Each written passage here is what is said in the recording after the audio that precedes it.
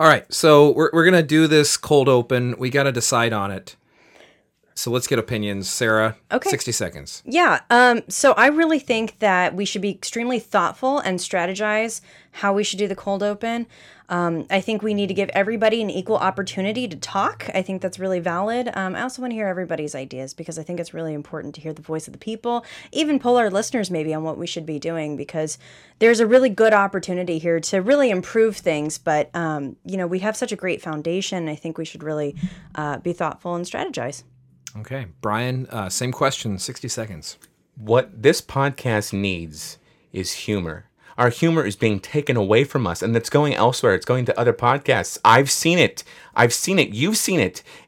We're not funny. We're not funny. I want to make this podcast funny again.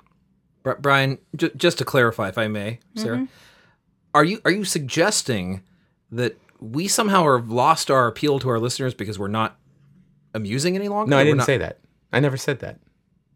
I'm pretty clear. No, I never said that. Sure, No. Wrong. Listen, you big fat pig. I am saying that what this podcast needs is levity. Okay? And I have the best levity. People tell me nobody does levity like I do. We need to bring more levity onto the podcast. Sarah, your reply. Well, I want to point out what Brian said right there is that he just said that this podcast is not funny again. Well, frankly, I do not believe that. Not true. I believe in this podcast Brian. and what we can do. And I don't think that Brian has the experience to be able to say what we have, what's in our favor or not. And so I really have to strongly disagree with Brian on this, cold open topic. I really can't even believe he said that. I built this podcast from nothing. You people know that. Many people have told me that. And, then Crooked Sarah came on and she brought in her lies. She lies like nobody's business. Nothing you can say about that will change my opinion about that. Nothing she says is true. All right. Yeah, I don't think so. Let's get back to the original question, which is, what are we doing for the cold open? And I'm simply going to make an executive decision here. We are going with the Pizza Man skit. And no one ordered a pizza. I claim voter fraud.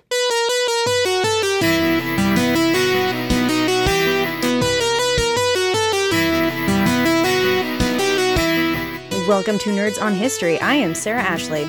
I'm Brian Moriarty. And I am Eric Brickmont. Yay! Wasn't that fun? It was a little fun. Yeah. And all three of us are together again. Yeah. I feel like we say that every few months. Because it happens every few months. Yeah.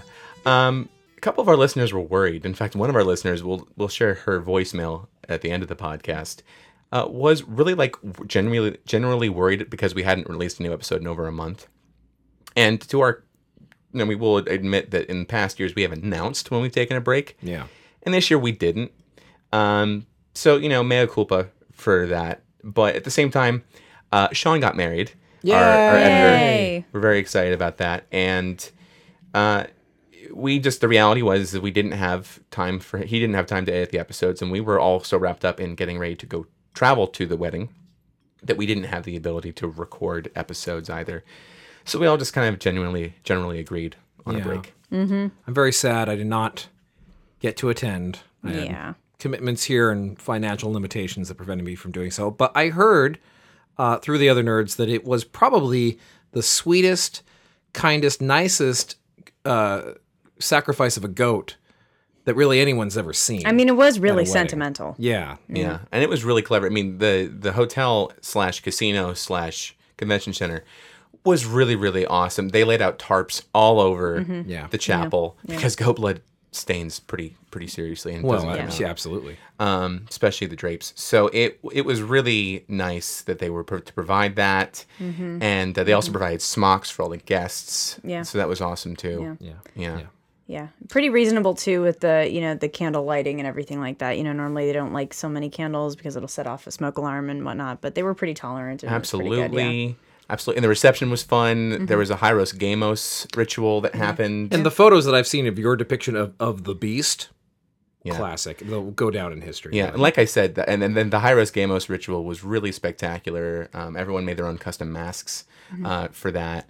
And everyone just took part in that, and that was spectacular. How long are we going to keep this up? All right, was- so and there ladies was and a gentlemen, there was absolutely nothing satanic related. But No, if not you've heard at all. Sean's And sense Hyros of Camos humor, is not satanic at if all. you've heard Sean's sense of humor before on Nerds on Film, this all makes sense to you. Yeah. And to our listeners, in which goat sacrifice is a thing for you. Hey, we're not making fun of it. Nope. We're just saying. Nope. No. Goats and orgies. It's a rockin' wedding in Vegas. But no, we were in Vegas. Sean married his lovely wife, Katie. It was a... Who looked beautiful. She Oh, really looked absolutely. beautiful in the It photos. was a whole beautiful wedding. And it was Batman elements throughout the whole wedding, which was really fun. So, yeah, everybody had a really good time.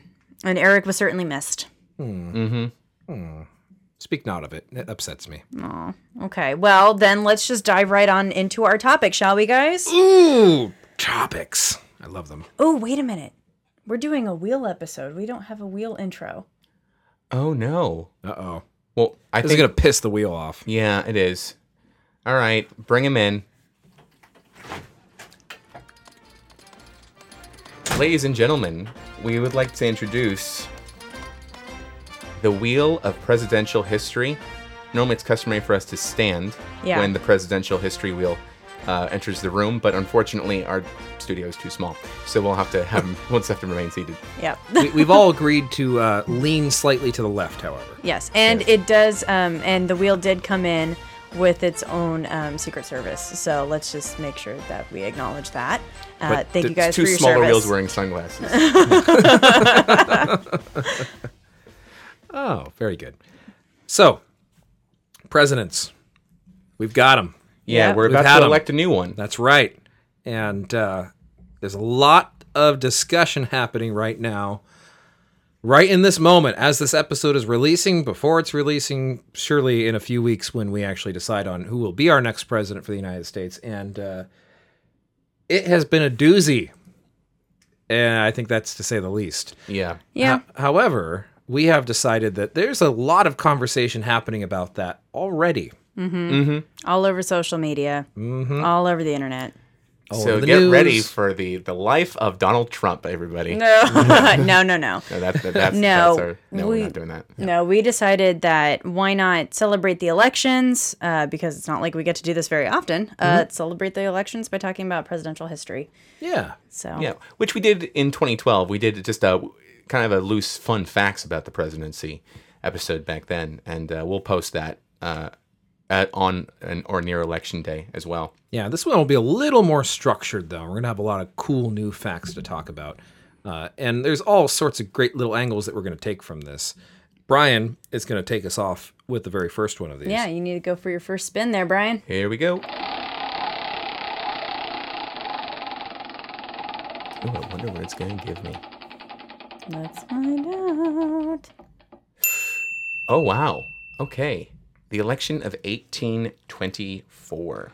Oh, So we're going back a ways. yeah. We're going pretty far back, yeah. And this is for the election of the 6th President of the United States. That's how far back we're going. This is a really interesting time because in the early 19th century, I mean, we'd not 10 years before this dealt with a war, Rather. kind of. Rather extreme war for America. Yeah. Well, we had the revolution, but then Britain was kind of like, maybe we should take it back again. And it was kind of the unimpressive sequel. The War of 1812. War of is, course, what 1812. we're referring to. Yes, it was. But it was a very serious war because, for one, I mean, the White House was burned down. At least the inner shell was. The outer shell, to this day, remains, and it was eventually rebuilt. The white part Yeah. Yeah. stayed in. There's actually, it's really fascinating. Some of the marble sculptures still have scorch marks from the initial fire in 1912. I think it was, well, I mean, it wasn't in 1812. I think it was 1813 that it happened. But No, the War of 1812 only happened in 1812, and That's that was right. it. yeah, the War of It 1812. started on January 1st. Ended on December 31st. You know it. Yes. It's very strict. But in all truth, it actually ended in 1814. So there was that going on, and that was still fresh in everybody's minds. There was other things going on. America was expanding. Not very long before this, we had also annexed Florida we didn't annex it. We won it in a war from Spain. And this will actually play a little, very ever so slightly into this. election. But the other important thing to keep into mind is, politically speaking, America is only one party at this point. And we that makes us kind of nervous now when we think of that, because when we think of one-party systems, we think of totalitarian governments. And that was definitely not the case here. But what had happened was, in this time period, the Whig Party had collapsed, which pretty much led to only one party, which was the Democratic Republican Party, which was officially established by Thomas Jefferson, and is now technically in name the party that became the Democratic Party that we know today. But a lot has happened. A lot of ideology and platforms have changed. So technically it carries that history, but it is a very different party back then than than the Democratic Party of today. And that being said, because there was only one party, there was no primaries for that. And besides that, primaries were not really a thing at that point. There was the parties would nominate their candidate, and then they would finally have the general election, right? Right. But how do you make a nominee in a system where there's only one party? That's not democratic at all. So they allowed anybody basically to run, and it essentially came down to there were 4 presidential candidates. Interesting. Yeah. And they were John Quincy Adams, Andrew Jackson, JQA. Yep. William Crawford, and Henry Clay. Okay. And you're like, who are those guys? I've heard of Henry Clay before. Good for you, because most of us haven't. I've heard of John Quincy Adams. Yeah, and keep in mind you, these are all members of the same party. So Henry Clay was a congressman from Kentucky, and was serving as the Speaker of the House at this point in time. William Crawford was the Treasury Secretary. Andrew Jackson was the senator from Tennessee, a newly elected senator from Tennessee. He was a war hero from the War of 1812. And he was also the war hero from the First Seminole War. And the First Seminole War is the war where Spain lost Florida to the United States. And actually, after that period, he served as the military-appointed governor of Florida, as it turns out. So he had some executive experience. And then, of course, John Quincy Adams, aside from being the son of President John Adams, in his own right, he was a lawyer. He had been and served in both the House and the Senate. And at this point in time, at the time of the election, he was the Secretary of State. And considerably more well-liked than his father. Well, yes, but I think this election may have actually ruined that. Let's also keep in mind, his father was really generally disliked by a lot of people. Yes, and his father even knew that. He knew that he was an unpopular person. Yeah. And embraced it. Yeah, but the fact that he won the election of 1800 is... was as controversial as it was, because he only won by 3 votes. Yeah. But we're not here to talk about John Adams. We're here to talk about John Quincy Adams. Also interesting to note, both Adams and Jackson ran with the same running mate. They both had John C. Calhoun as their vice presidential candidate. And then Clay and Crawford had different candidates. So I was like, They used to do things a little differently back then. so Yes, they did. for Calhoun, hey, 50-50. Yeah. Not bad odds. So what made this so controversial? Well, so first of all, because they're all in the same party, it really came down to regions, right? Quincy Adams we'll just call him Adams at this point forward, because Quincy John Quincy was his first name. So Adams Call him carried JQA. Yeah, Adams carried the East. Clay had parts of the West, and Crawford was popular in the Midwest, basically. And keep in mind, when we're talking about the West, we're The talking... Midwest is also part of the East Coast today. Yes, yeah. When we're talking the West, we're talking about, like, west of the Mississippi River. Yeah. We're not talking about the Pacific West like we're used to today. We're talking, like, Ohio is considered the West at this point. Right. Yeah. So, that being said, Jackson was actually the very popular candidate amongst the people. People loved him. But he was new to Washington. Like I said, he was a senator, but he was in his first term after he was elected. So he was viewed as the outsider of the establishment. And because of that, the party didn't like him, but he was liked by the people. So when it came to election day, here's how the stats happened. Jackson took the popular vote by plurality. He also had a plurality of the electoral vote. He had 99 electoral votes. Adams had 84. He was a very close runner-up. Crawford had 41 and Clay had 37. Now, the Constitution dictates that popular vote Well, it can influence the electoral vote. The Electoral College must have a majority in order to win the presidency. There's no ifs, ands, or buts about that. You cannot have a plurality in that case. So technically, no candidate won the election electorally. So constitutionally, that means that it goes to the House to choose, and then the Senate will elect the vice president. The House will elect the president. Now, here's what's interesting about that. Clay was the Speaker of the House. So you would think that he could potentially, broker a deal and gain the presidency, but he also was a smart man. He had the least number of votes electorally. So if he did that, there would have been pandemonium. So what he did instead is he talked to Adams, who, because he was the runner-up, it would still be conceivable that people would accept him as president.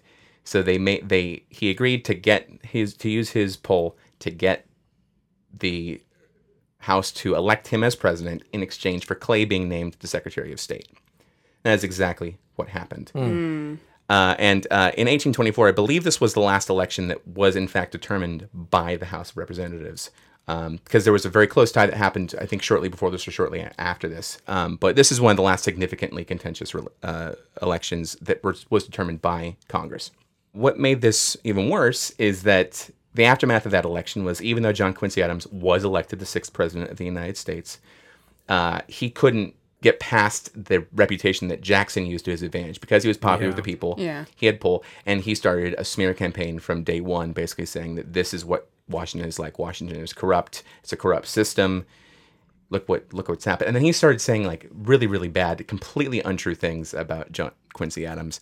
One of them, which I thought deserves being a note, is that because he, in one of his diplomatic positions, he had served as Minister of Russia, and he claimed to lie that he had sold American virgins to the Tsar of Russia. Oh, yeah, that's great. Yeah, and keep in mind at this point, when you're dealing with immigration from Europe and the quote unquote native Americans at this point, the naturalized Americans not liking that, anything that could spread xenophobia spread like wildfire. So an anti-Russian sentiment as it is, and adding on that you're basically saying the president was a pimp, did not do well for him. So suffice to say... You'd think that would be popular in Washington, but okay. Yeah, exactly. So suffice to say, Adams was only a one-term president, much like his father. Yeah. Jackson, on the other hand, ran for re-election in 1828 and won by a landslide. Yeah. And then won re-election again in 1832. So... There you go. Yeah. Well, the other thing that did not help John Quincy Adams was his frequency to bathe in the nude in the Potomac, and that is not a joke. No, that I've heard. He used to wake up at 5 a.m, get buck naked, jump in the Potomac, and enjoy it immensely. Yeah. And quite to the horror of anyone who was walking by, because he was not an attractive man, not unlike his father. And I will say, though, it definitely backfired against him in one particularly interesting instance. And so maybe my little fun fact for JQA today. He was the very first president to ever be interviewed by a female reporter. Oh. The female reporter, her name was Anne Royale, and she had heard these stories of him and his habits to go out there and bathe in the nude, and she took it to her advantage. She let him go out there, get in the water, and then hid his clothing and stood on the banks and said, "I'm not leaving until you give me an interview." Nice. And he refused to leave the water. The water's probably cold, so I understand. So he almost got hypothermia, I'm sure. Yeah, well, no, he gave the interview. Is how he eventually got his clothes back. So the very first interview by a female reporter was to a nude and cold John Quincy Adams. Yeah. Well, I have one more to add to that. Quincy Adams also happens to be the only president to, as an ex-president, also serve in Congress. He actually served in the House after he left the president. And he's the only ex-president who's ever gone for re-elected office at the federal level. And I may have lied when I said that was my only fun fact, because I have one more. He is the very first president to have ever been photographed. Oh, really? Now, he was not president at the time. This occurred many years later, 25 years later after his presidency, I think, shortly before he died, really just a few years before he died. But he was the very first president to be photographed. Interesting. That is really cool. Cool. Awesome. All right, Is awesome. Eric, Hi! your turn at the wheel. Ooh, I'm so excited. Good. Let's give it a little spin, shall we? Will land? Where will it land? Oh, now this is very topical. I like this. Good job, Wheel. You've done well so far. Your presidency is going smoothly. We'll see. We'll see His how first the, 100 days. Yeah, we'll see how the latter half of this goes. The topic, ladies and gentlemen, is presidential debates. Ooh. Yeah, All right. Which we're in the thick of right now. yeah, we so, are. Yeah. Yeah, we are. At the time of recording, yes. And then at the time of release, and the too. time of release too. I Oh, think. yeah, Yeah, we should have probably. the third one out at that Yeah, time. I think Yeah. it's actually going to be just before the last.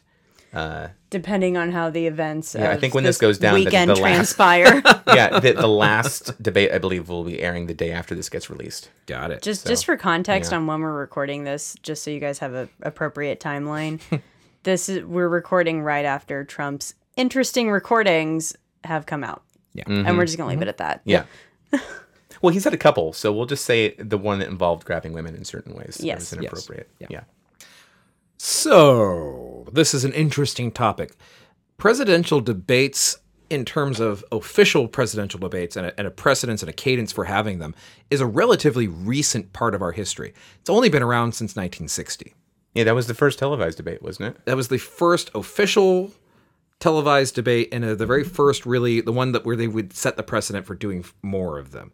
Before Interesting. that, there were very few presidential debates. They were very few and far between. And they weren't like a formalized process at No. that point. And yeah. nothing on the radio either? Like, There was one in 1948.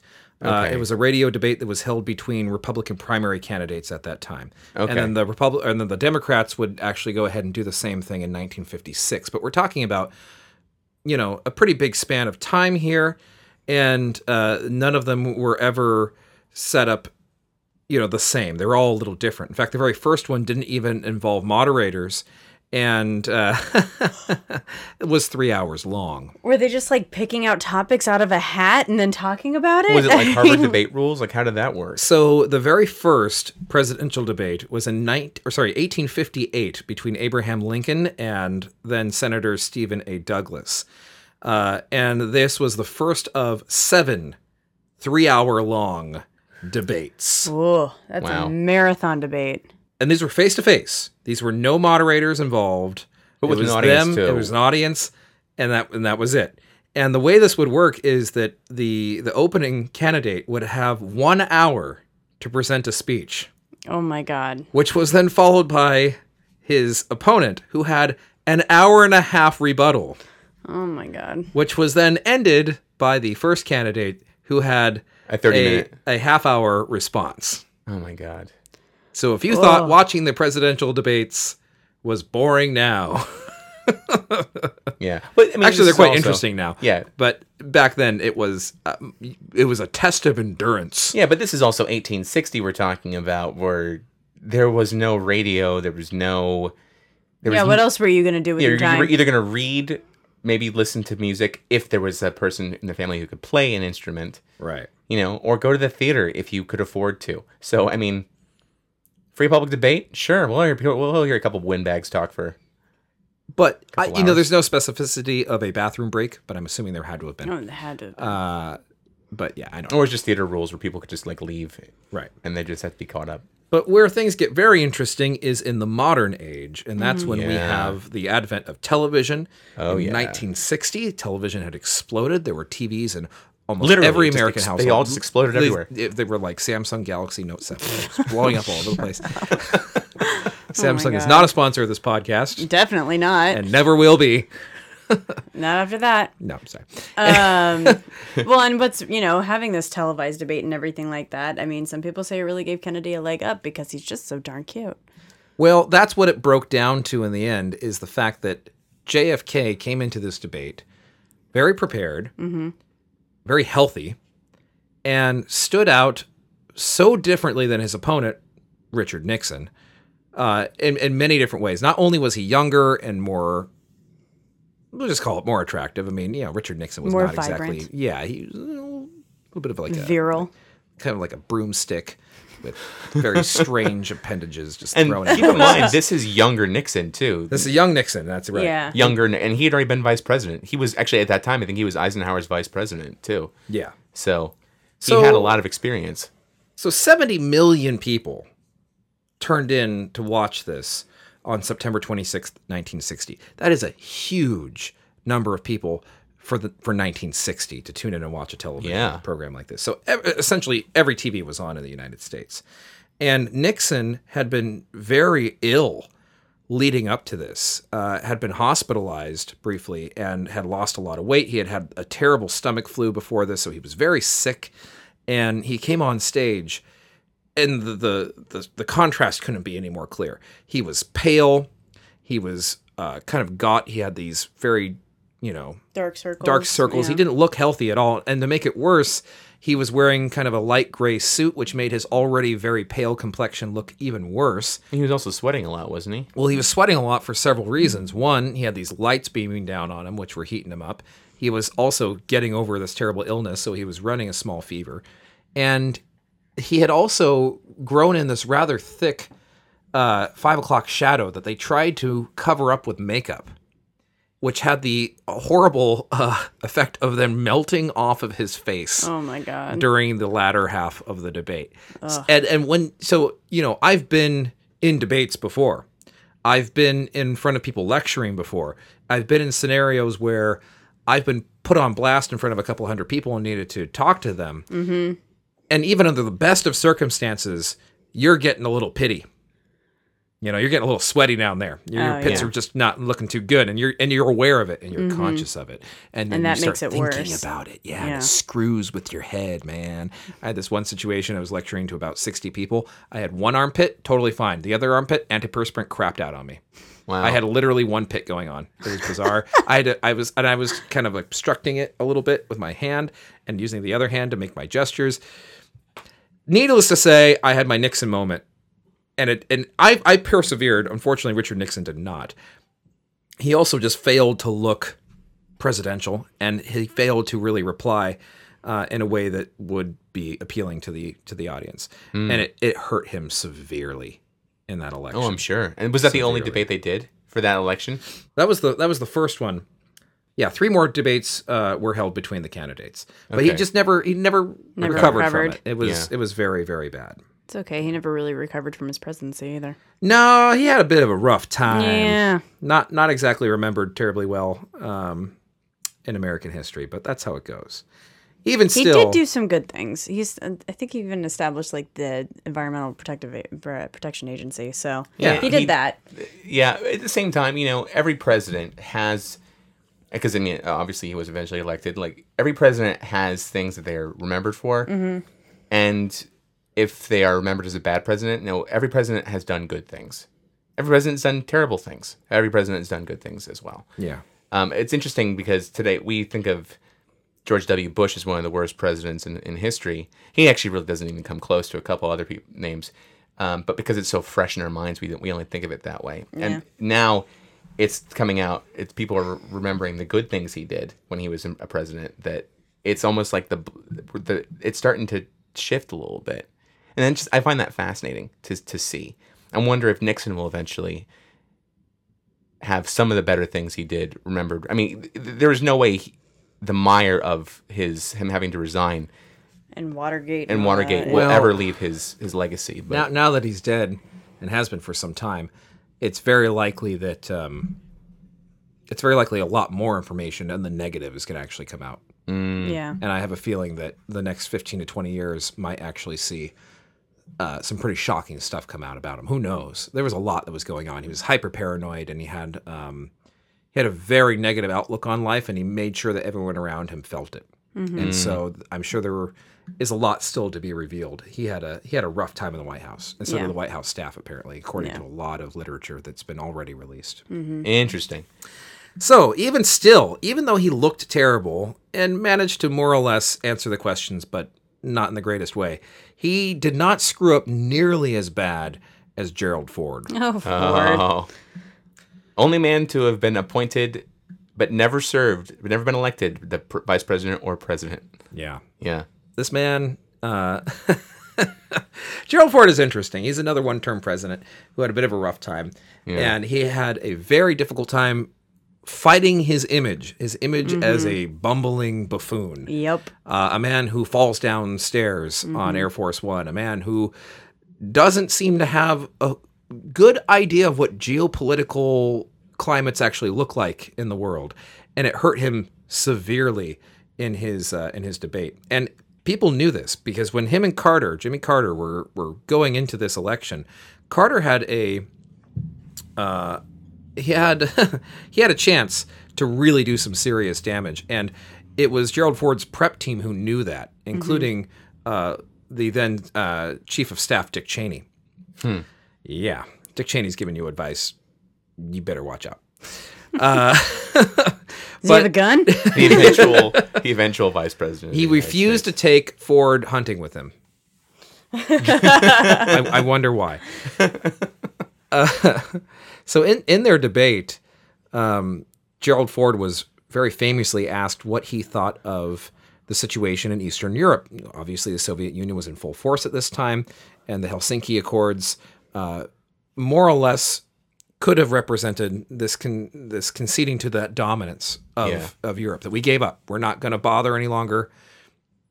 We've got Russia there, and they're there to stay. His reply is so bizarre. You can go and find clips of it on YouTube, and it makes no sense. So I'm going to read it to you verbatim. Okay. And you're going to just judge it for yourself. There is no Soviet domination in Eastern Europe, and there never will be under a Ford administration. And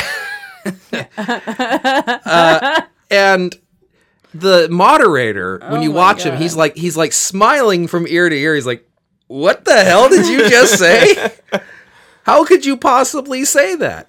And Ford, he questions him on it. He really does, and he comes back, and he says each of those countries is independent and autonomous, and has its own territorial integrity. And the United States does not concede that these countries are under the domination of the Soviet Union. What was he thinking? The Soviet Union. Wait, what? This happened on live television, and it handed Jimmy Carter the election. Oh, I'm sure. Yeah. And thus started the precedent of dumb presidential candidates. I mean, God. And nobody's really sure why he said it. I mean, he's so disconnected from the reality of what was going on in Europe, and it was shocking to the American people. And he never recovered from it. It was the nail in the coffin. Yeah. And it goes to show how these presidential debates have huge turning points. Yeah. And we see it again with his successor, with Jimmy Carter in 1980. Jimmy Carter, who was going up against Ronald Reagan, a cowboy. A cowboy who had been the governor of California. Yep. And was also an An actor. actor. Famed former actor, president, yes. And former president of the Screen Actors Guild as well. And of course, one of the Ronald most... Reagan, the actor? Damn it! You stole it! Damn it! I was going to say it! Sorry. Of course, we're referencing Back to the Future. Yep. Jimmy Carter his debate is unique in that while later on we would actually find three candidates for president debating together, the first time that would ever happen, the opportunity also occurred during his presidency when Carter and Reagan would be joined on stage by John Anderson, who was a liberal Republican who was running for president as a third party and actually managed to get enough votes to be invited into a presidential debate. So he polled up well enough to get that. Yeah. Okay. This would have been the first situation in which three major candidates for president were debating together on stage. However, Carter, who saw him as a threat and taking votes away from him, opted out to not attend. What? He chose not to attend the debate. Dear. And as a result, Ronald Reagan and Anderson got on stage and debated each other. a candidate who very likely would have never been able to secure the presidency. He had votes, but you only have to Yeah. have something like 15% of the vote or something like that. I don't remember Right. exactly what it is. 15% of the polls to be invited. Yeah. And he handed it away. And they made these, they were actually very kind about it. They could have torn him to pieces. If it was the modern age, they certainly would have. But there was one quote from Anderson that was very damning, and very clearly the message was received. And it says, President Carter was not right a few weeks ago when he said that the American people were confronted with only two choices and only two men and with only two parties. And then he remarks, I respect Reagan, he gestures to Reagan, for showing up tonight. And so he was essentially just highlighting the fact that there were two people who were contending for president, and they were the two people on the stage, and that Jimmy Carter wasn't even an option. Yeah. So sometimes it's not what you say, but it's how you say it. And it was very damning. And Reagan was a very charismatic, very popular Sure. choice for president. In the debates, Reagan himself glowed. He did a great job. And 4 years later, in 1984, he did a great job again. Against Dukakis, yeah. Yeah, Yeah. and that was one heck of a battle. Dukakis could have taken the presidency, but he was marred with all sorts of scandal and problems throughout his entire run, and he was not a great choice. Yeah. Reagan dominated in those debates and did a phenomenal job, and came out, even though he was the oldest person at that point in history to run for president. He was 71 years old. You know, he's running for re-election, and there were questions in the media in particular, was he too old to be a viable president? And he was asked this during the debate. Excuse me, he was 73. 73, pardon me. I'm just checking my notes again. And I'm going to quote him here. It says, I'm not going to exploit for political purposes my opponent's youth and inexperience. Yeah. Nice. So he comes out with this razor sharp wit and shows, I might be 73, but I'm on top of it. I got this. Yeah. And it hurt Dukakis Well, bad. that was also super important because he at times was shown as being very tongue-tied. So the fact that he could come up with a zinger like that on Yes. stage in that moment was incredibly important. Well, he was also an actor, and he was well rehearsed, and he spent a lot of time in his debate prep, and he did a very good job, and it showed. Yeah. I kind of wish that Lloyd Benson, who was the VP candidate for Dukakis, was the one who was actually running. He did some interesting stuff. There is a debate between Michael Dukakis and... Now that I'm thinking about Brian, you how dare you? You totally threw me off. Dukakis was against Bush Sr. In 88. Yeah, my apologies. No, that's fine. That's fine. The whole point is that it was Walter Mondale Walter. against Ronald Reagan, and again Reagan continued to come out fine. So, just a quick edit right here, live, ladies and gentlemen.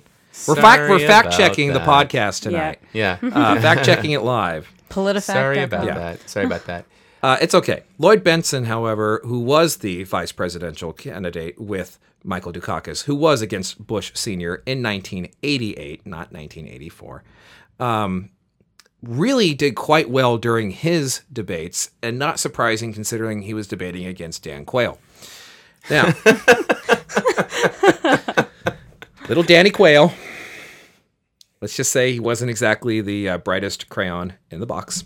He got a lot of crap. And some For of it was misspelling potato. well, some of it was actually deserved as well. Some of it was definitely not terribly fair. But in his vice presidential debate, he really got put in his place. Yeah. Dan Quayle was comparing himself to JFK, Ooh. saying that his youth and experience was matching that of John Kennedy in his time when he was running for president. And this did not sit well at all with Benson, who had served with Jack Kennedy. And I'll quote him. Senator, I served with Jack Kennedy. I knew Jack Kennedy. Jack Kennedy was a friend of mine. Senator, you're no Jack Kennedy. Ugh. And the whole crowd ignores the rules, and the whole place explodes. Oh, I'm sure. And Quayle was quick to reply, he says that was really uncalled for. It was really uncalled for. And then Benson just looks at him again and says, I think you are so far apart in the objectives you chose for your country that I do not think the comparison was well taken. So he's setting himself up for absolute failure. And it's really kind of fun when you think about it, because the vice presidential debates, they're essentially for show. They only get one, and it's really so that you can understand what the person who is the running mate sounds like and feels like. But at the same time, I don't know if it really has much of an impact on the overall results of the election itself. Well, you'd be surprised. I mean, this is the person who, if the president is unable to serve, will assume the role of president. People want to know what that number 2 spot is going to look like. That's very true. On that same token, Sarah Palin performed very, very well in the debate with Joseph Biden back in 2008. So she did. Yeah. She didn't do terribly well in the media after that, however. No, she did not. She dug her own grave. Yeah. Yeah. But that is not what we're here to talk about. I do want to briefly mention, though, again, George H.W. Bush, Herbert Walker, one-term president, okay, did well for himself for that first 4 years, but the economy was really against him. Mm-hmm. And he was definitely seen as somebody who was disconnected with the American people, that the recession was going on and he had no plan to fix it and had no intention to do so. And that was only made worse in his town hall debate with good old Bill Clinton. So Bill Clinton, for all that Bill Clinton is, was very young and very charismatic in 1992 and was doing quite well for himself on the campaign trail. And the debates only continued to highlight that, as George Bush Sr., while taking a question, decided to check his watch during the debate because it had been going on for far too long, in his opinion. And it was all televised, all while Bill Clinton is sitting there very attentively watching and listening to the question. And again, it just hurt him very bad because it came off as being very disconnected. And he did not compare to Bill Clinton in his ability to really answer clearly and concisely and sympathetically.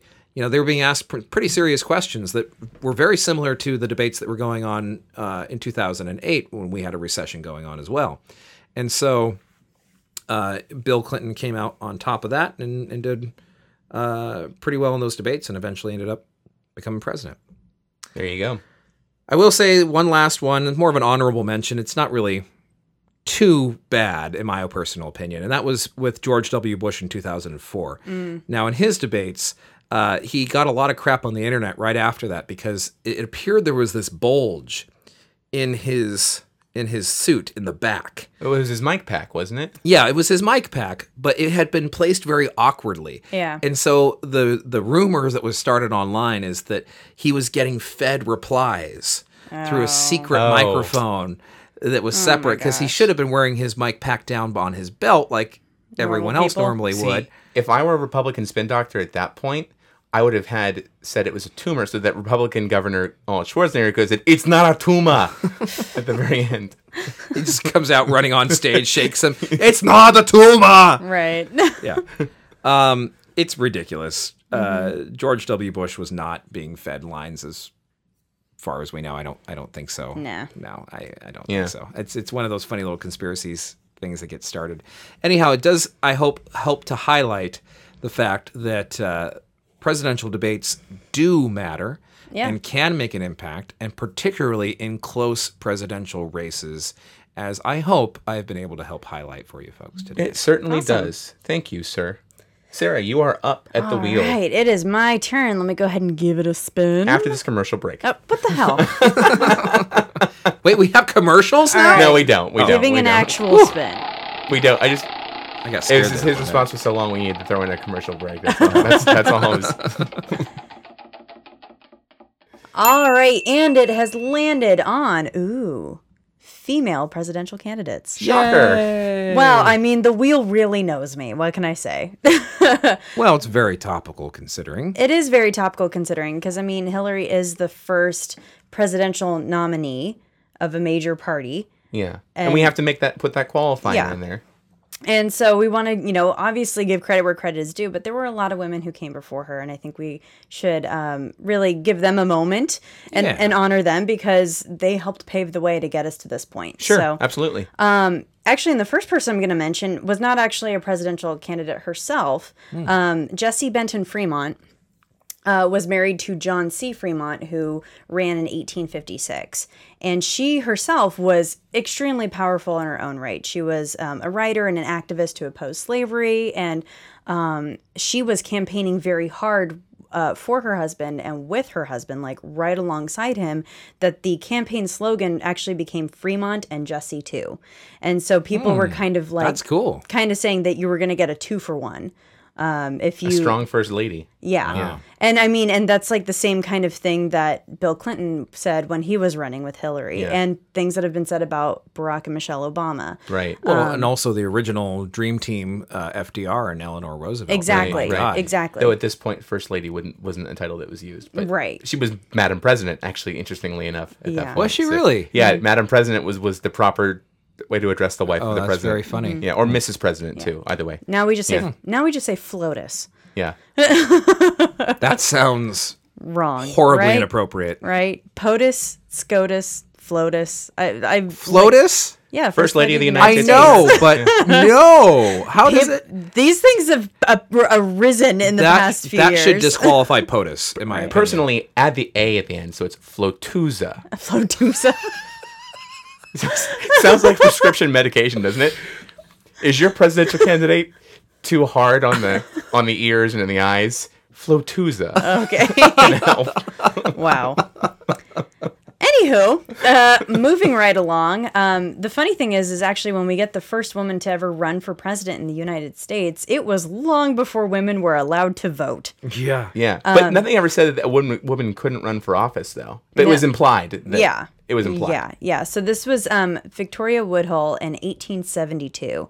And she actually ran as a candidate under the Equal Rights Party, so like kind of a minor third party. And she was a suffragette and a total champion for equal rights.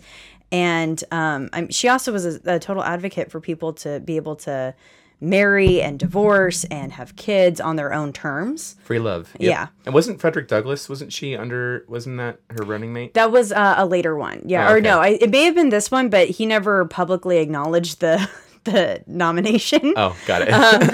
Okay. But she basically was kind of a loose cannon and just really did it on her own. Okay. And what was really interesting about it is that even though she was getting public support from fellow suffragettes, they weren't necessarily voting for her. I mean, they couldn't. And any suffragette that showed up at the polls was getting arrested. But Susan B. Anthony, when she cast her illegal vote, didn't actually vote for her, even though she publicly applauded her for making runs. But Really? but yeah, Susan B. Anthony voted Republican. Ah. Yeah.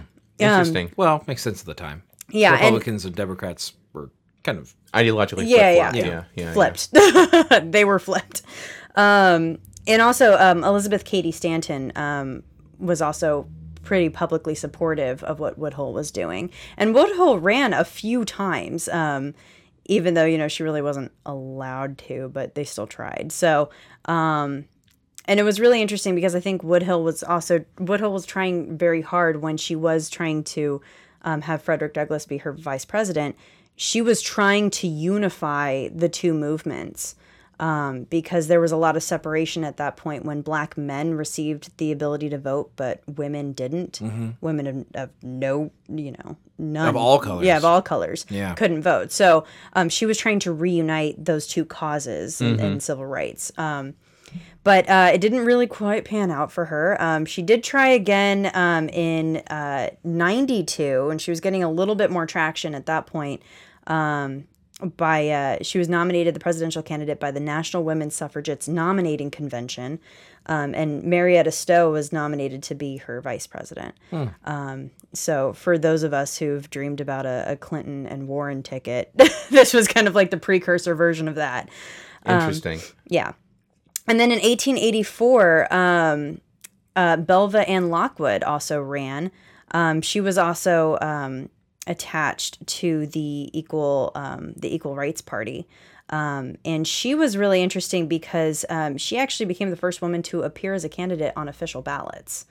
So she had a little bit more traction and was actually kind of, again, before women were allowed to vote, and she actually appeared on ballots, which was interesting.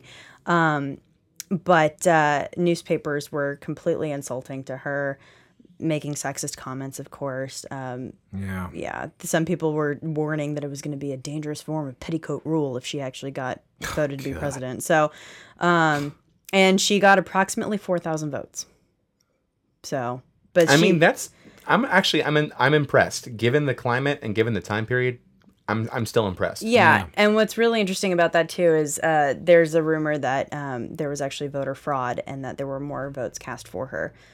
And Quite possibly a substantial number. And that some were being thrown out as false votes. So fast forward a little bit, we kind of get our first legitimate candidates? No, we're not even there yet. We're kind of more at a, you know, like when we say that it should be like Stewart and Colbert for 2016 kind of thing. Like the comedy duo, but they are saying what we're all really thinking. Yeah. Well, in 1940, Gracie Allen actually kind of made a poll for president as a joke. Really? Yeah, of the Burns and Allen duo. If you guys remember them. 4-0 in 1940 or I grew up listening to that. Okay, so it would have been legal. It would have been legal for her to do it at this point. Yeah. Okay. Yeah. And what was really interesting about it is it was kind of it came up as a prank on the Burns and Allen comedy radio show. And so it was just really funny because people were like, yeah, do it. Like, and if you guys know anything about Gracie Allen, like her shtick was that she played the dumb woman. Yeah. To George Burns's straight man. Yeah. So, she was the one who was making all the gags and stuff like that. And, which generally means that's the smartest person in the room. Probably. Yeah. Very funny. George and Gracie as first lady and or president and first gentleman. Yeah, something like that, right? And and she would basically, what they do is they took it on their little vaudeville routine where they were traveling on a quote unquote campaign trail, doing some of their acts, and then she would do a bunch of stump speeches, and then she would kind of throw out her little Gracieisms and say things like, "Everybody knows a woman is better than a man when it comes to introducing bills into the house." Or we ought to be proud of the national debt. It's the biggest in the world. That's awesome. Yeah, so that was just a nice little silly footnote, I think, in the run for presidents. However, it was actually in 1964 when we get another legitimate candidate. So it's been quite some time since 1884 was the last one, right? Yeah. Or the last firsts, I should say. There were a few like minor ones in between, but we're talking about significant ones. Fair. And this is Margaret Chase Smith, and she ran on the Republican ticket in 1964 against Barry Goldwater. Yeah. And she became the first woman to ever receive more than one vote at a major party convention. In fact, she got 27. Damn right. There were some people who really did not like Goldwater. Yeah. And those were 27 of them. Yeah. I'm sure she had a lot more supporters, but they couldn't, for whatever reasons they made up in their mind, they couldn't as a delegate, they couldn't vote on the floor for it. Yeah. I mean, and she did lose every primary in the election as long as she stayed in. So, but I will also I do want to point out that she was the first member of the Senate to oppose Joe McCarthy. Oh, nice. So, yeah. So she, awesome. Yeah. So she really, a very important figure, I think. Sure. To really keep in mind. Yeah, and the Republican Party actually, I think, has been doing a better job of having female candidates than the Democratic Party has. Because Elizabeth Dole ran at one point. Too. Yeah. Elizabeth Dole ran at one point. I mean, and let's not forget like Michelle Bachmann and Carly Fiorina and other people. So, yeah, no, her campaign was Elizabeth Dole is not Bob Dole. Yeah. And then 1972. So now 100 years from when the first woman ran for president. Now we have the first African-American woman and the first Asian American woman to run for president. Right on. So the African American woman was Shirley Chisholm, and she was also the first Black woman ever elected to Congress in the United right on. States. Okay. So she really, and she took her bid in her campaign all the way to the DNC. So that was actually really impressive, and she was a really great political thinker, and she was really, really progressive. And there's one quote that she has where she said of her own campaign, "You can go to that convention and you can yell, 'Women power, here I come.' You can yell, 'Black power, here I come.' The only thing those hard-nosed boys are going to understand at that convention, how many delegates you got." She was like super practical and was like super focused on how she was approaching it. She's like, yes, I'm Black. Yes, I'm a woman. That is, those are facts. However, it really comes down to the delegates and the votes. So let's do this. And it was really interesting. She ended up getting to win 152 votes at the DNC. Wow. So it was a good run for her. And then then the first Asian American woman is Patsy Takemoto Mink. And what's interesting about her, she was actually the first minority woman elected to Congress, representing the state of Hawaii. So before the first African American woman, but long before that, we had the first minority woman. It was an Asian American woman, and it was Patsy Mink. That was a big deal because I'm sure she was the first non-white rep from Hawaii. She was the first rep from Hawaii. I think. She was the first rep. I think she was the first rep from Hawaii. Period. Oh, so we're talking 50. Okay, 59. Got it. Yeah. Hawaii hadn't been a state for that long. Yeah. Very true. yeah. Fair. Okay, fair. It's kind of the new Fair kid on the point. block. Yeah. That was my Dan Quayle moment. And she was actually, and she ran as an anti-Vietnam War candidate on the Democratic ticket, but received only 2% of the votes. So she dropped out pretty quickly. Okay. Shirley Chisholm went further, but once Shirley and Patsy Mink dropped out, they both supported George McGovern to be the nominee. And another really cool thing about Mink is that she was actually the principal author and sponsor of Title IX.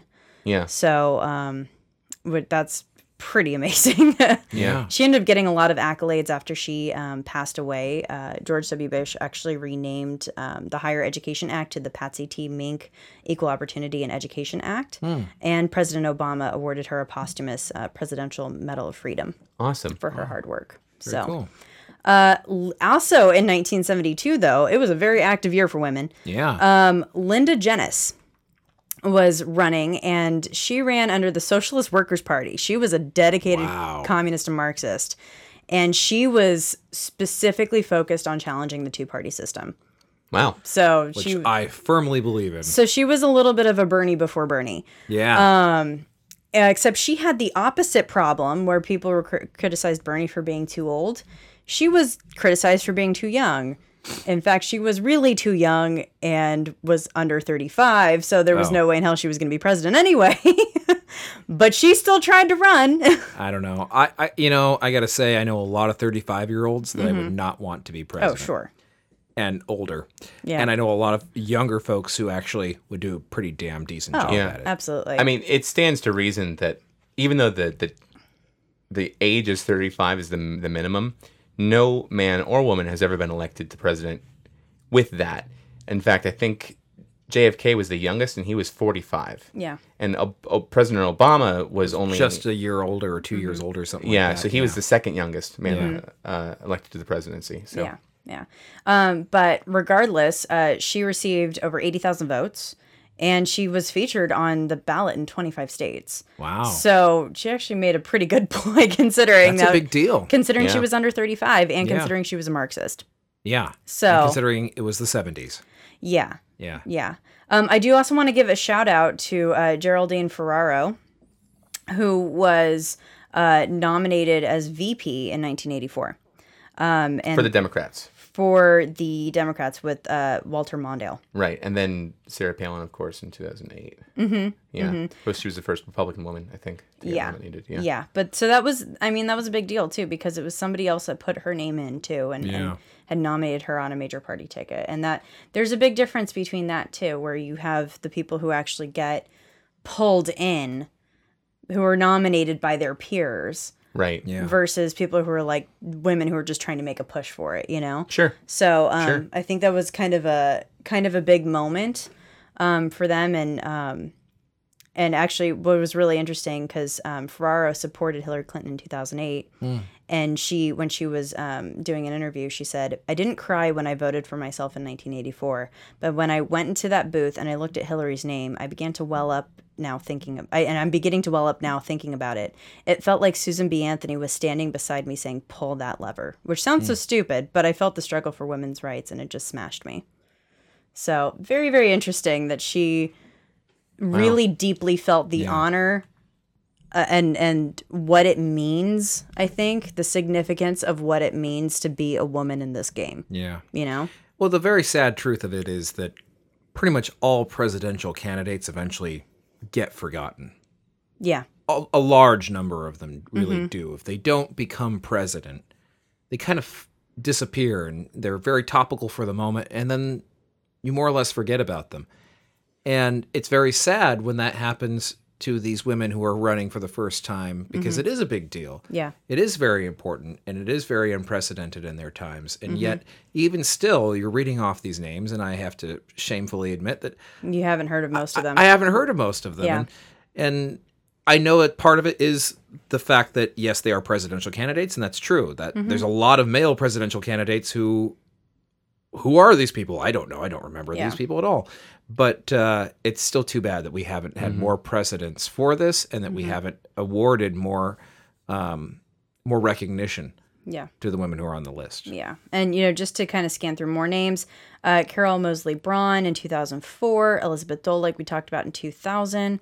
And I do want to point out Carly Fiorina being the only woman to run on the Republican ticket, in this election cycle. So, we're gaining some traction. You're seeing more women there, which is amazing. But where there's the anxiety of influence for a lot of males who, feel like they have to live up to a long legacy, we have the anxiety of lack of influence, and we're having to pave the way ourselves. And so, but if there's any inspiration to be had here. and whomever the first woman president will be, the enormous pressure that is on her shoulders. Oh, yeah. For one, dealing with the sexism of the system that will most assuredly be against her when she takes office and in her first term. And just the responsibility of setting a precedent for what do we value. Because ultimately, it shouldn't matter. It shouldn't matter that she's a woman. What matters is what they are as a person and what they deliver as a politician. Yeah. But ultimately, the precedent they will set for future women presidents is the I mean, there's a huge thing of if you can see it, you can be it, right? Mm-hmm. And there's a lot of little girls out there who still need to see it. Yeah. So. Agreed. Yep. Maybe I'll have a future female president in my family. Maybe. I've got four possibilities Yeah. there. Start working on their debate skills now. There you go. Oh, trust me, they're my children. They're gonna be just fine. Yeah, I'm sure they'll be fine. Okay, well, I think that means it's my turn again, Yep. isn't it? All right, here we go. Oh, this is exciting. I can't wait to hear what it says.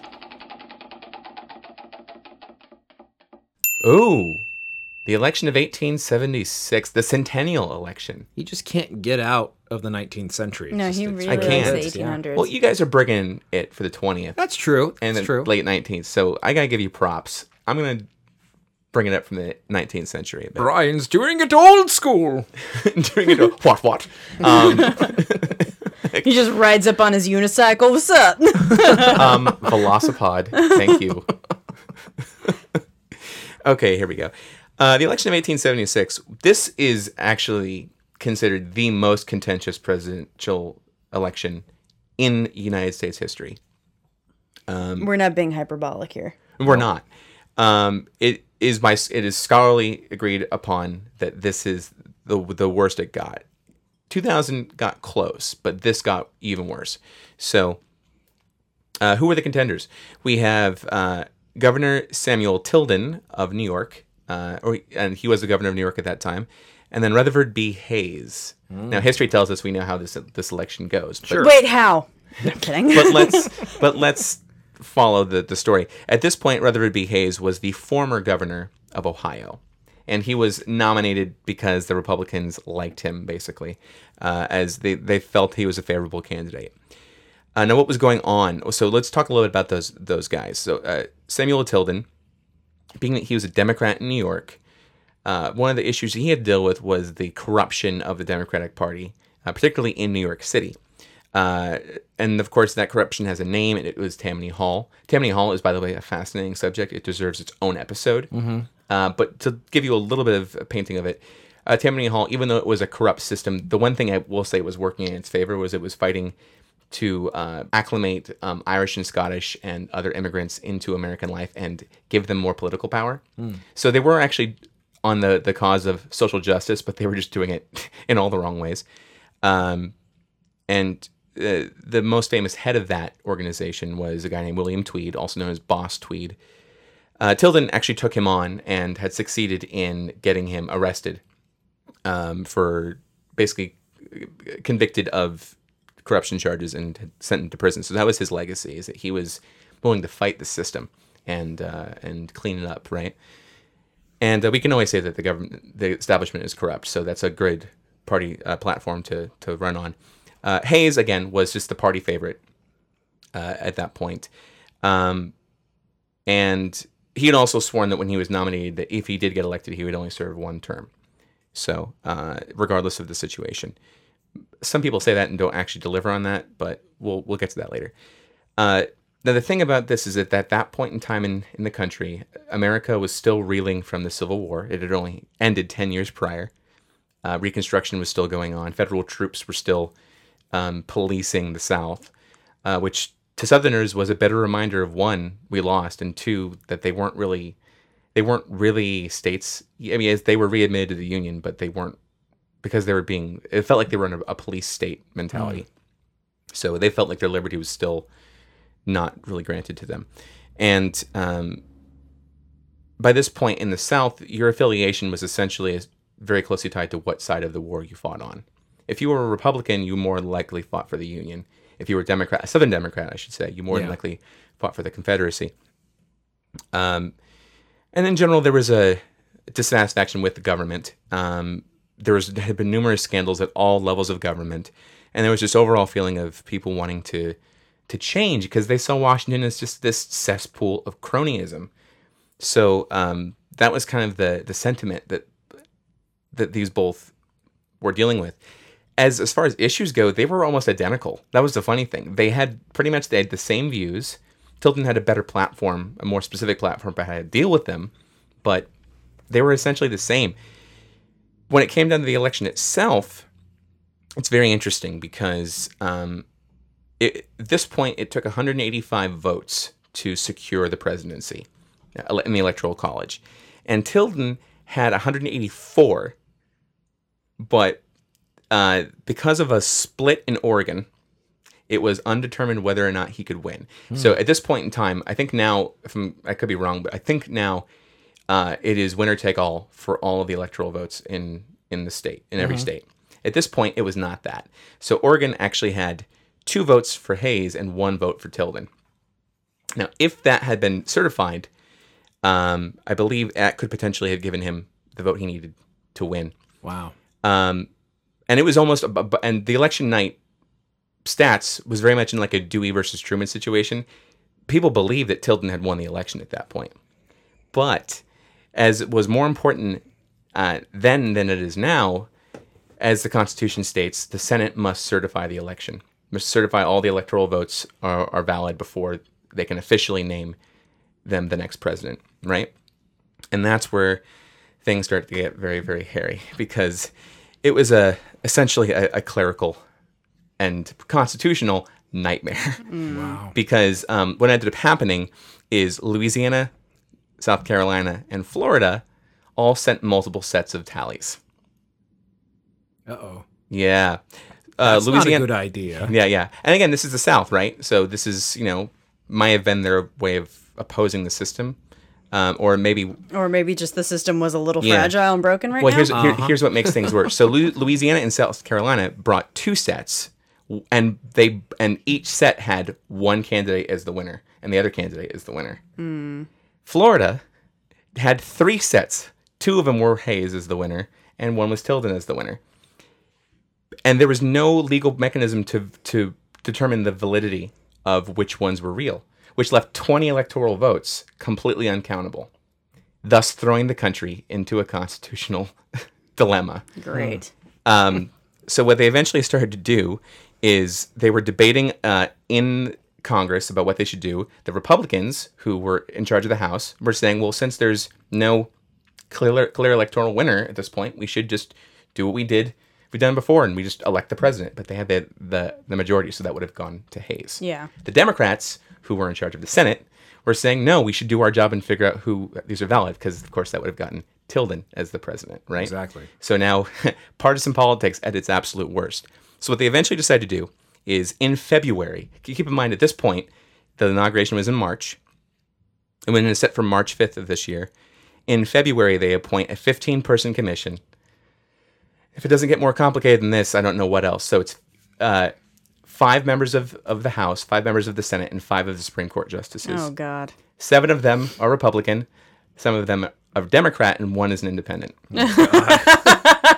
Is this a bad joke? This This sounds is- like the starting of a it bad sounds joke. like a bad joke, but it's like It sounds like a burlesque joke, right? So in the one making? guy is deciding this clearly. No, well, it gets even better. The Democrats thought that David Davis, best name ever, who was the independent Supreme Court justice, they thought that maybe they could sway him because he was from Illinois, and at this point in time, because U.S. senators were elected by the legislatures, the Illinois legislature elects him as the U.S. senator to Illinois. Thinking, okay, maybe we can sway him that way. But because of that, he has to resign from the commission. Oh, God. And they have to replace him with a Republican who is believed to be no. impartial. Oh, no. But he wasn't. He was in favor of Hayes. So now we have 8. No, really? Yeah, so we have 8. But here's the funny thing. Can we just like play yakety sax Yeah. over this? Like, But here's the funny thing.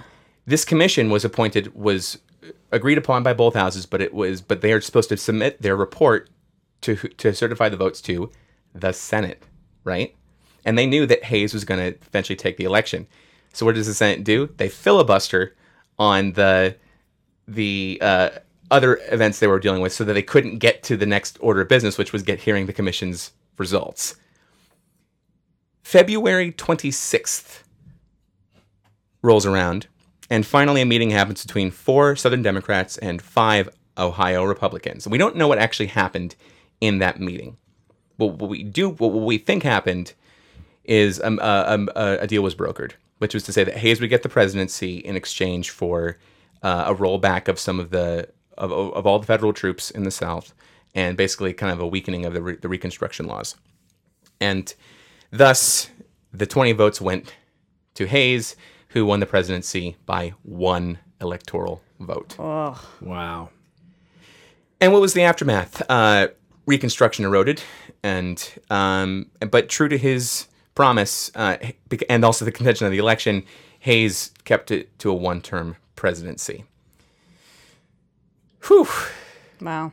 Yeah, this election, when you really think about that, Probably for the best. it makes the 2000 election not quite Not that feel bad. as No. horrendous Yeah. as Yeah. the 76 one. Definitely not as much of a mess. Yeah. Well, then, guys, Woo. I know. Do we have time? I know we're a little over time. We're a little So we over don't time. technically have this time. But may I ask for time to just give a couple of quick little fun presidential factoids? You've got 2 minutes. Go. 2 minutes. The capital of Liberia was named after James Monroe, Really? Monrovia, because of his prominent support for the colonization of Liberia. Huh. Who knew? Andrew Jackson taught his pet parrot to curse. Smart. I like it. I believe that. Andrew Jackson was kind of a brash individual. William Henry Harrison had a pet billy goat, which he kept with him in the White House. Nice. Billy had a billy goat? He sure did. And James Polk promised not to seek a second term if elected, and you know what? He kept that promise.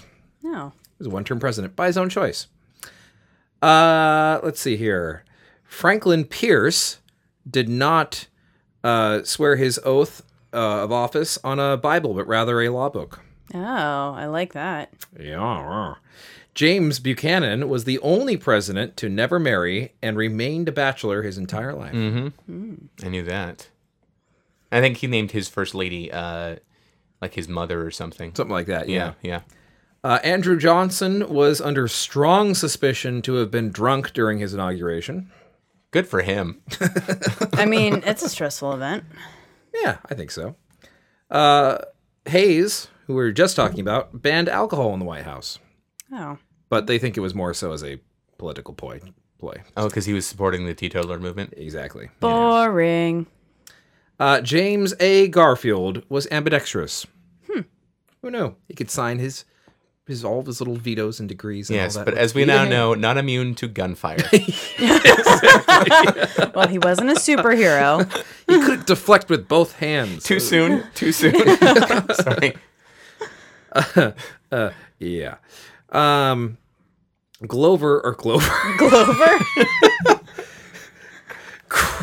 Grover Cleveland was a legal guardian to a woman he would later marry. Oh. And we're going to leave it at Ew. Yeah, he was also, I think, the first president who was a divorced bachelor when he was both of his terms. And the only president, and I think we think that said this the first time, but he's the only president to have served non-consecutively. Also had an artificial jaw. Oh. Interesting. This is he one a of my boxer? favorites. William McKinley was the very first president to campaign using a telephone. Nice. Very cool. You got one more.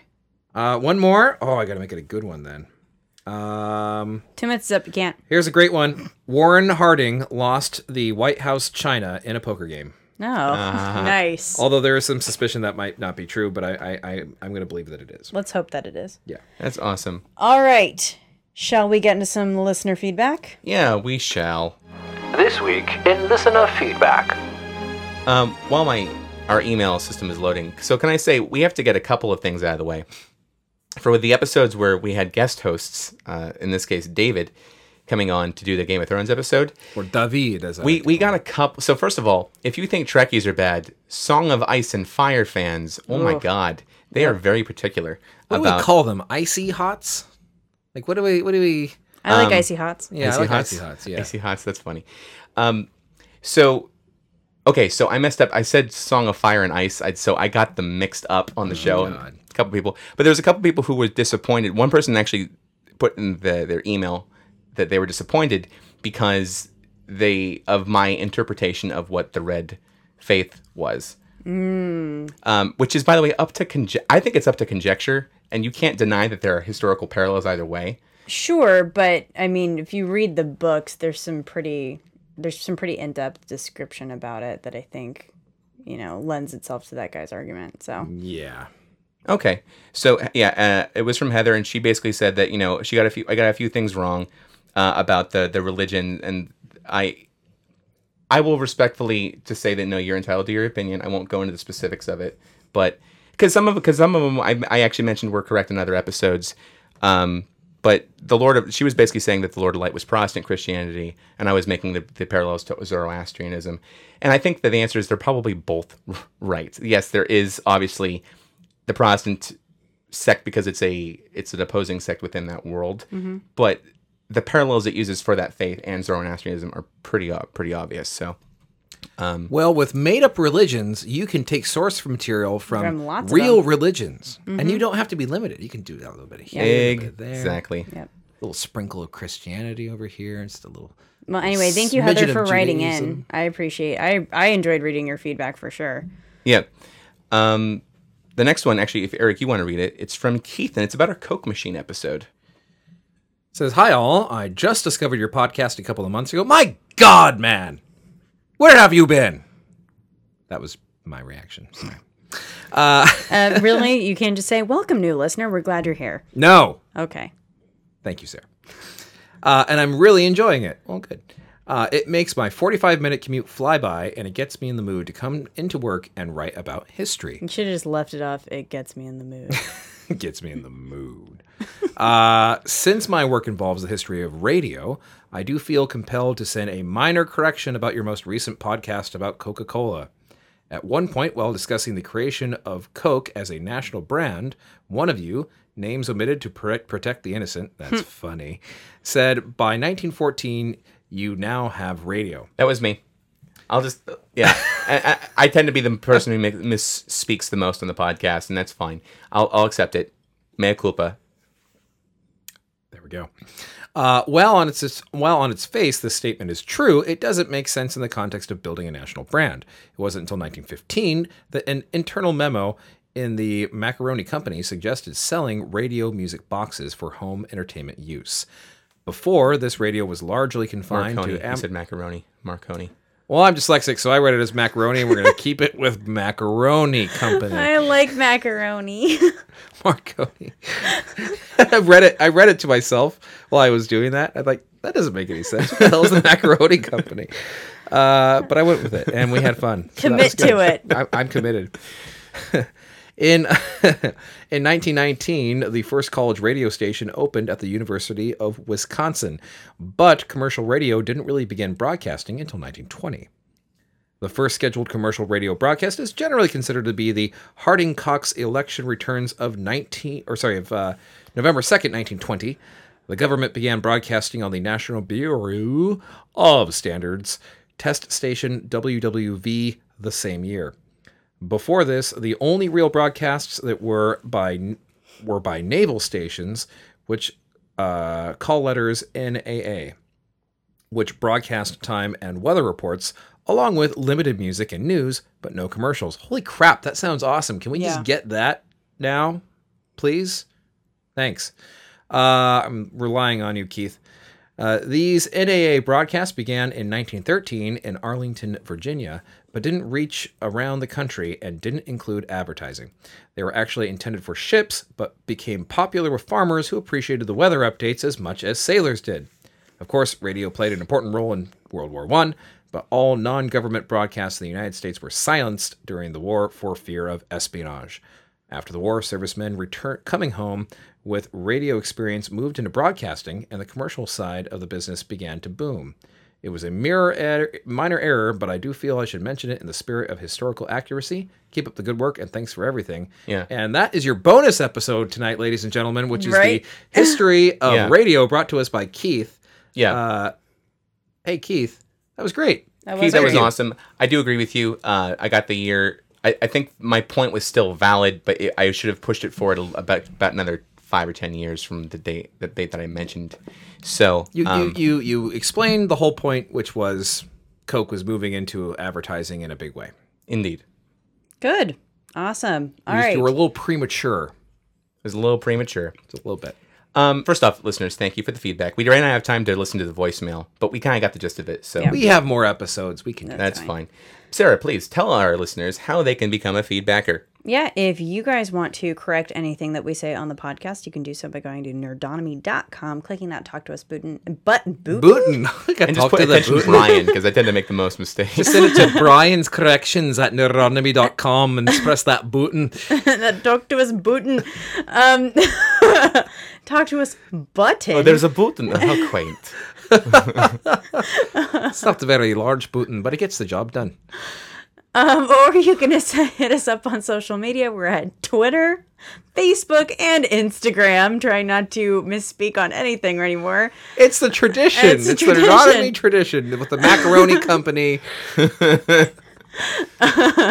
But the most important thing that you guys can do is give us a review on iTunes. Actually, the more reviews that we get, the better it will boost us in searchability. So if you can do that, that would be awesome and help spread the word of nerd like a bird turd. Indeed, and a special thank you to our listeners that after 4 years we're still at a 4.5 star rating. It is really awesome, And we've been at a 4.5 star that whole time. Yeah. So thank you guys. Thank you for being honest. And thank you for thinking we're awesome. Because we are. Let's just be honest here. And thank you for correcting us when we're wrong. Exactly. Because that makes us more awesome. The humility to admit when we're wrong and when listeners are And again, you can direct your comments to Brian Moriarty, hate mail at... Not like we think that any of our listeners are assholes. No, not this episode. Not this episode. Past episodes. Yeah, past episodes and mostly on the other podcast. But, whatever. All right, before we're done, I do have to send a special shout out to the Pennsylvania Macaroni Company of Pittsburgh, Pennsylvania. I want to thank you very much. They're an Italian grocery store who was featured prominently at the end of this episode, and I want to thank you for your encouragement. Well, on that note, ladies and gentlemen, it is that time. So until we meet again, stay nerdy and tune into our next exciting Halloween-themed episode. Same nerd time, same nerd channel, nerdonomy.com. Bye. Macaroni! Goodbye.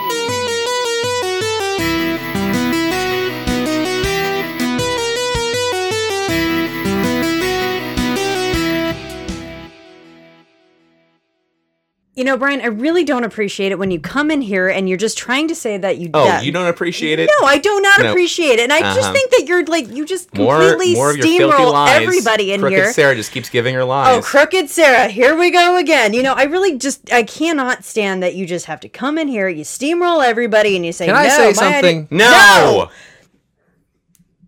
I mean, the doctor said it was crooked.